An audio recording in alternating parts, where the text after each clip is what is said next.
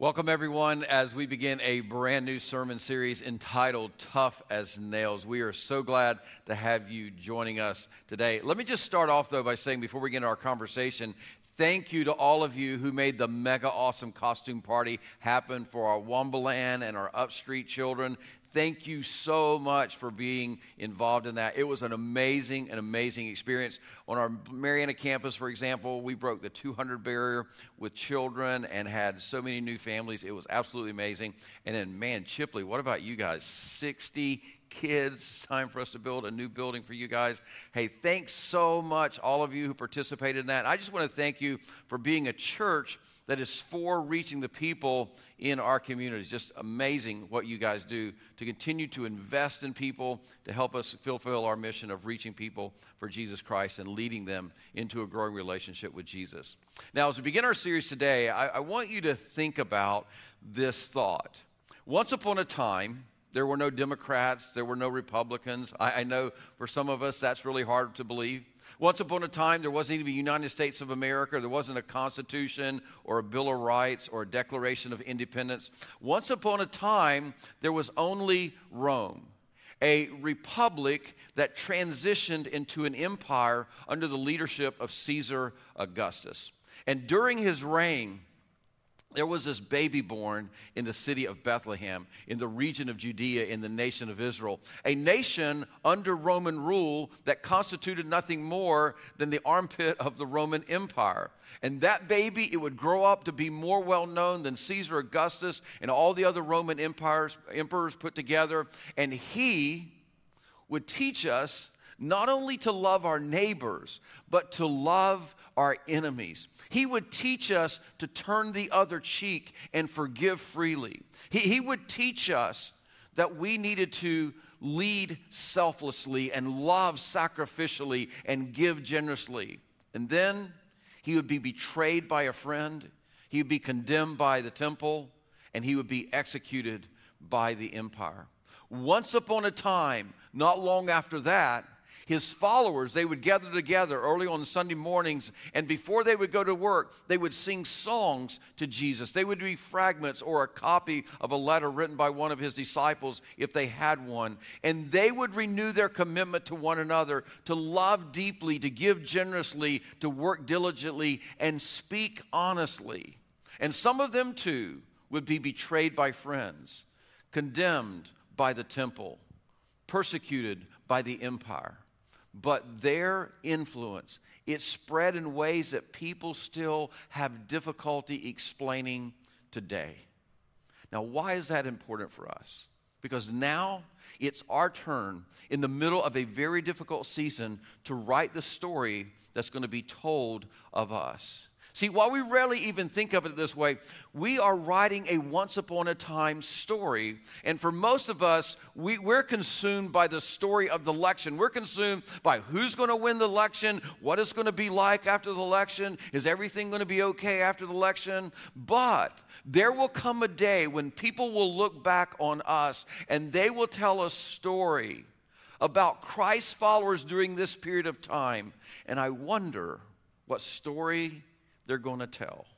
I wonder if they're going to tell a story about a group of people who were stewards of this extraordinary message of eternal life. Will it tell a story of a group of people who believed in the possibility of a better life, no matter who was in power, because of our relationship with Jesus Christ? I wonder if they'll tell a story of a group of people who were not fazed by all the craziness and all the confusion of 2020. Or will they tell a story of people who were paralyzed with fear because of a pandemic and vicious politics? I wonder, what story will be told of our generation? So for the next couple of weeks, we're going to discuss this question. Because see, one day, how we live, how we respond in this season will determine the story, not just of our generation, but of the next generation as well. Now, to answer this question, we need to go back to the beginning. And I don't mean the beginning of the world or the beginning of time, but the beginning of the church. We need to go back to the event that kicked off the movement called the church. And really, it set the standard and the tone for what it really means to be a follower of Jesus. Because see, in the beginning, the founder of our faith, well, he was Jesus. It's the person that we sing songs to, we tell our kids stories about, and many of us pray to. In the beginning, though, you need to understand that he was betrayed by a friend. He was unjustly arrested. He was illegally tried and convicted. And then he was flogged for the entertainment of others. In fact, Mark, who got this information from the Apostle Peter, says that Pilate, the Roman governor, had Jesus flogged in order to satisfy the Jewish religious crowd. It was literally for the pleasure and the entertainment of religious leaders, Jewish religious leaders. Now, many of you may have kind of an idea about what flogging means, but if we actually described it to you in detail, it would make you sick to your stomach. Most of you would stop listening most likely. It was brutal. It was inhumane. It was a specialized skill that only a few Roman centurions had been trained to do, because what they wanted to do is they wanted to inflict maximum amount of suffering and shame on a human without killing the human. And that's what Pilate ordered to be done to Jesus, just for the satisfaction of some Jewish religious leaders. And then after that happened, Jesus was taken back to the headquarters where they shoved this crown of thorn into his skull. They put a robe on his back, and they mocked the one called the King of the Jews. And can you imagine how painful that robe must have felt on his back as it tore at his raw, even his internal muscles and organs that were exposed.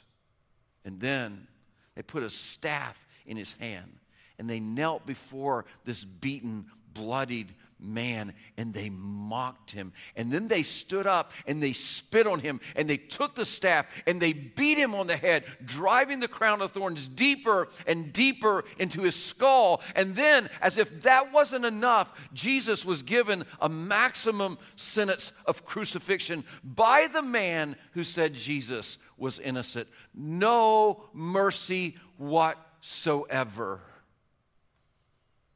Now, you need to know something about all that Jesus was going through, especially the sentence of crucifixion, and that is this. The Romans didn't invent crucifixion, they perfected it. See, crucifixion wasn't designed to quickly kill a man. No, Roman crucifixion, it was designed to keep a man alive as long as possible, to prolong his agony in public. Oftentimes, historians say death, it would take a few days. And the idea was that this would create so much pain and so much shame that the public would see it, and they would never be tempted to repeat the crimes of the crucified or to defy the Roman Empire. Now, here's the thing. In movies and pictures, you usually see people hanging like several feet above the ground. But that's not how crucifixions work. Instead, the Romans would place someone just a few inches, maybe up to a foot off the ground. Why did they do that?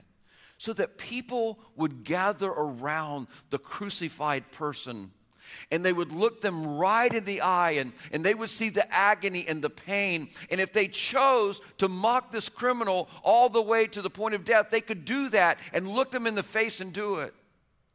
And Matthew tells us that's exactly what happened to Jesus. In fact, look at it with me in Matthew's account. Matthew 27, beginning in verse 39, it says, "Those who passed by, they hurled insults at him, shaking their heads and saying, 'You who are going to destroy the temple and build it in 3 days, save yourself.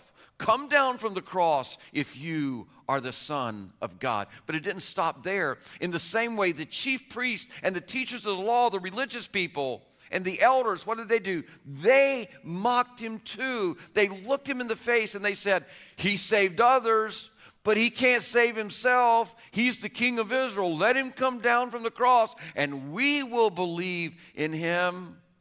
He trusts in God. Let God rescue him now if he wants him. For he said, I am the Son of God. Now let me just remind you of something. Jesus went to the cross. And when Jesus was captured to be taken and tortured and then to be crucified, you need to remember, Jesus was not captured as he was fleeing to Egypt trying to escape arrest and avoid this pain and this shame.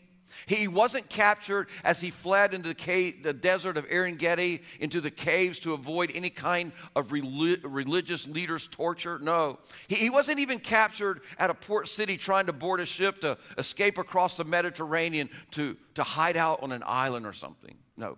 Your Savior, my Savior, he walked into Jerusalem on purpose, knowing exactly what was about to happen and the fate that awaited him. Think about it. He rode a donkey down Main Street in broad daylight, knowing the cross was waiting. Now, here's the problem. When many of us, we think of Jesus, we picture something like this. Listen, this is not your Savior. This guy could never do what Jesus did or endure what Jesus endured. Don't miss this.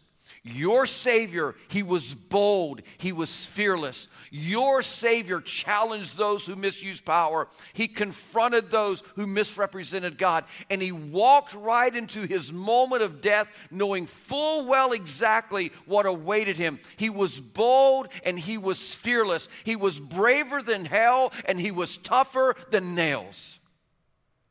And he was the same guy. He looked to all of those who followed him, and he said this, and Matthew recorded it in Matthew chapter 10. He said these words, do not be afraid of those who can kill the body, but cannot kill the soul. Rather be afraid of the one who can destroy both soul and body in hell. Now, if you've ever wondered how Jesus could face what he faced with so much boldness, here is your answer. He says, you have to live, or you don't have to live in fear of anyone. This is what he's saying here. Do not be afraid of those who can kill the body, but not the soul. He says, you don't have to live in fear of anyone or anything that can only kill your body. See, this is Jesus talking. This is the Jesus who walked straight into Jerusalem, who was bold and fearless. He was tough as nails. He walked his talk. This is the man who walked into Jerusalem knowing full well what awaited him. And he said, listen, you shouldn't fear anything that can only end your life here. Because your life here isn't all there is to life. And basically what he's saying is if you are going through life and you're going to fear something, you need to fear an eternity separated from the one who created you, the one who loves you, and the one who died for you. So if you are part of God's family, and you know that you are loved by God, and that Jesus is your Lord and Savior, and your eternity is no longer a fear for you, then what Jesus is saying is you don't have to fear even when you face fearful things. In fact, let me say it this way. You may want to write this down. Feeling fear is unavoidable. Acting in fear is optional. See, this is what Jesus taught and what he modeled for us. And that is this. Feeling fear is unavoidable. So you shouldn't feel ashamed or embarrassed whenever you feel fear. See, fear is kind of like the natural human response to the unknown, the uncertain, and the unexpected. If you never felt fear, I think we would question whether you were really in touch with reality, because there are fearful things out there. Now, here's the thing. It's easy not to fear if you keep your head in the sand or maybe keep your fingers in your ears or kind of deny what's happening around you. But that's not what Jesus did. Feeling fear, don't miss this, it is unavoidable. But acting in fear, that's a completely different matter, and that's what Jesus is telling us. See, acting in fear, that is entirely optional. See, you may feel fear, but as a follower of Jesus, he's saying you shouldn't act in fear. You don't have to let fear drive your decisions or lead your life. And here's the thing. The craziness and the chaos of 2020, it is giving us some valuable information about ourselves. It is showing every one of us of what foundation we are building our lives on. See, the truth is, you should always be building your life on something that can never be taken away from you, a foundation that can never be shaken. But here's the thing. Some of us, we are so consumed with anxiety, with fear, with worry, with angry, because what we're realizing is we have built our lives on foundations that can be taken away from us, that can be threatened or taken away. See, we've built our lives on many of us on the security that we can get from our investments, and we've realized that can be taken away. We've built our lives on the security from our careers, and we're realizing that can be taken away, or from the security from our businesses, or from our family, or even our political party. And now those things are all being threatened, and our anxiety, it is going through the roof in our culture. And Jesus' point in this statement in Matthew chapter 10, he says, listen, you should build your life on, and you should build your life around your heavenly Father. Because here's the reality. He will never leave you. He can never be shaken. So you can choose to follow Jesus and act in faith. See, you can live, Jesus is saying. You can live trusting him. Now, do you know why we can know that? Well, look at what Jesus says in the next verse, verse 29, and he tells us why. Are not 2 sparrows sold for a penny? Now, here's what Jesus is saying. In the world of the people that he's talking to, in their world, the sparrow was about as cheap a living being as existed. In other words, it just wasn't worth a whole lot in their minds. In fact, he goes on to say, yet not one of them will fall to the ground outside of your Father's care. So Jesus is saying a sparrow in your culture is considered by you to be so worthless that you won't waste your time trying to find one if you lose it or save one that's sick. You'll just like toss it aside and go get another. But even something that's so worthless to you, don't miss this, is valuable to your heavenly Father. Literally, your heavenly Father is paying attention to everything that happens to every single little sparrow. He says it's valuable, even though you feel like it's worthless. He notices. He cares. Oh, and while we're on the subject of caring, Jesus even goes on and he says, and even the very hairs of your head are all numbered. Now, some of you, you're not nearly as impressed as you used to be, but you kind of get the point. Jesus says, you want to know how closely God's paying attention to you and your life? He says, he's got, even in real time amount, how many hairs are on your head. That's how much Jesus cares about it. He's really saying, I know every detail of your life, everything about you. In fact, we can even make this statement. Go to verse 31. Here's what he goes on to say. He says, because I care about you this much, so don't be afraid. Literally, he's saying, you don't have to act in fear. You don't have to live in fear. Why? Because you are worth more, don't miss this, than many sparrows. Literally, he's saying, if God's paying that much attention to the sparrows, then how much more attention do you think he's paying to you and what's going on in your life? Literally, he's saying, you can feel fear, nothing wrong with that, but you don't have to act in fear because you are his. You're part of his family. You are loved by him deeply. You are thought about very in much detail, and he cares for you. So think about it this way. Assuming that you believe in Jesus, how would you act if he were standing right beside you? How would you act if he was living in your home? Or how would you act if he was working in your workplace? Would you be afraid of how you're going to pay your bills? Would you be afraid of getting sick? Would you be afraid of an election and the impact that it would have on your life? See, if God were physically with you, think about that. Would you be lying awake at night worrying about who's going to win? Would you worry so much that it would cause you to be mean to other people, either verbally or on social media? See, if Jesus were physically with you, would you panic? Or would you be at peace? Would you keep giving generously? Or would you get greedy? Would you be selfless? Or would you ignore what others need and only look at yourself? See, this is Jesus' point. He's saying, I am with you always. So much so that I could even tell you in this moment how many hairs you have on your head right now. See, you may not be able to see him, but he is with you.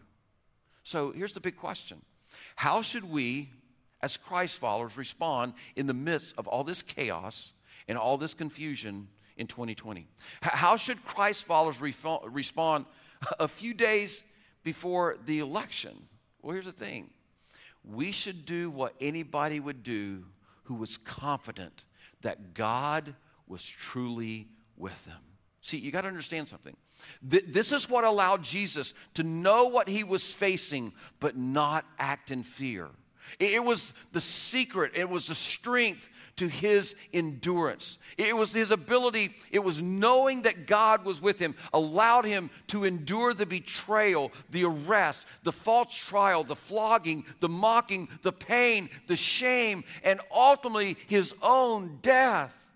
See, knowing that God, his Father, would always be by his side, it enabled him not only to endure it, but to walk toward it confidently, never turning back, never giving up, never losing hope in the plan.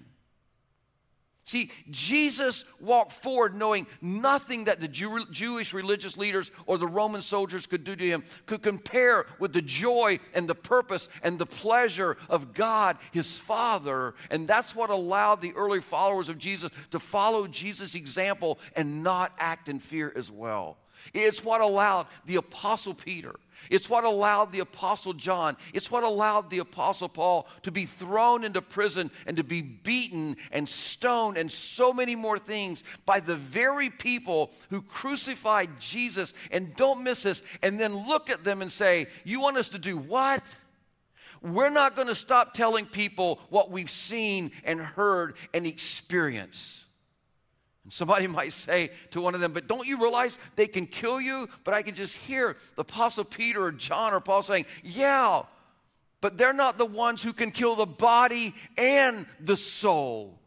We feel fear, but we're not going to act in fear. We're living, acting confident that God is with us. Let me tell you something. That's what faith looked like in the early days of the church. And it was even evident in the 2nd century as well. In fact, there was this Roman physician who had the opportunity to go into the arena, get this, after Christians had been mauled and eaten by, or just destroyed by animals. And he could go in, get this, and he could examine their bodies right before they died, because there was this rule that they couldn't do that after they died. This was a man who personally witnessed Christian after Christian being captured, thrown into a pit, and then murdered for the amusement of an audience. And what did this pagan doctor observe about these Christians? Here's what he wrote. Fearless of death and the hereafter is something we witnessed in them every day. Wow. So that leads to this question. How should we as Christ followers respond over these next few weeks? And I think the answer is we should respond like those before us. We should respond as our Savior and our leader lived. We should be fearless and we should be bold. We shouldn't deny that we feel fear, but we should recognize feeling fear. It is unavoidable. However, acting in fear, it is definitely optional. So our challenge to you is, let's be a group of people who choose not to act in fear. Let's be a group of people who choose peace over panic, generosity over greed, and selflessness over selfishness. Let's be a light in the darkness. Let's be a group of people who live confident that God is with us and that God is for us and that we don't have to live afraid. And so that leads me to some questions to make this very practical for you if you're a follower of Jesus, and that is this. You might want to write these down. First of all, does your version of following Jesus look like theirs? Or is your version of Christianity so twisted and so manipulated that it's simply just a self-serving version of Christianity? Is it all about God bless me and God be with me and God just help me to have more and to be happy? And by the way, God, help my candidate to win. Is your version of Christianity something like this? You know, God is so good because I just had this great quiet time and the music during church, it just moved me and I felt the presence of God and I'm so happy and God is so good. See, if that is your version only, that is not the version Jesus introduced into this world. It's not what the early followers of Jesus died for. Which leads to a second question, or asking this question another way, and that is this: is the way you live worth the price that they paid? Or do you think that the Apostle Peter and the Apostle John and the Apostle Paul and maybe Mary and some of the other ladies who were followers who showed up at that tomb and they were so, and they became so convinced that Jesus who he said he was, would they look at us and say, really? You're scared of what? You're hoarding up what? You're worried about what? You're upset about that? Listen, feeling fear, it is unavoidable. But acting in fear is definitely optional. See, you can choose, even in this season, whether to live in fear, act in fear, or to walk in faith. So choose wisely. Choose well. Our challenge is that you will choose to follow the example of your Savior, and then when the voice of fear starts whispering to you and threatening you, don't listen. Don't let it drive you. Instead, be driven by this, by the confidence that you have, knowing that you follow the one who is tough as nails. You followed the one who stared fear itself in the face and conquered it. The one who, no matter what fears tells you, loves you and is with you and is for you always. And here's our prayer. When future generations look back and tell our story, let them say they did not act in fear, but they overcame fear because of their confidence in God.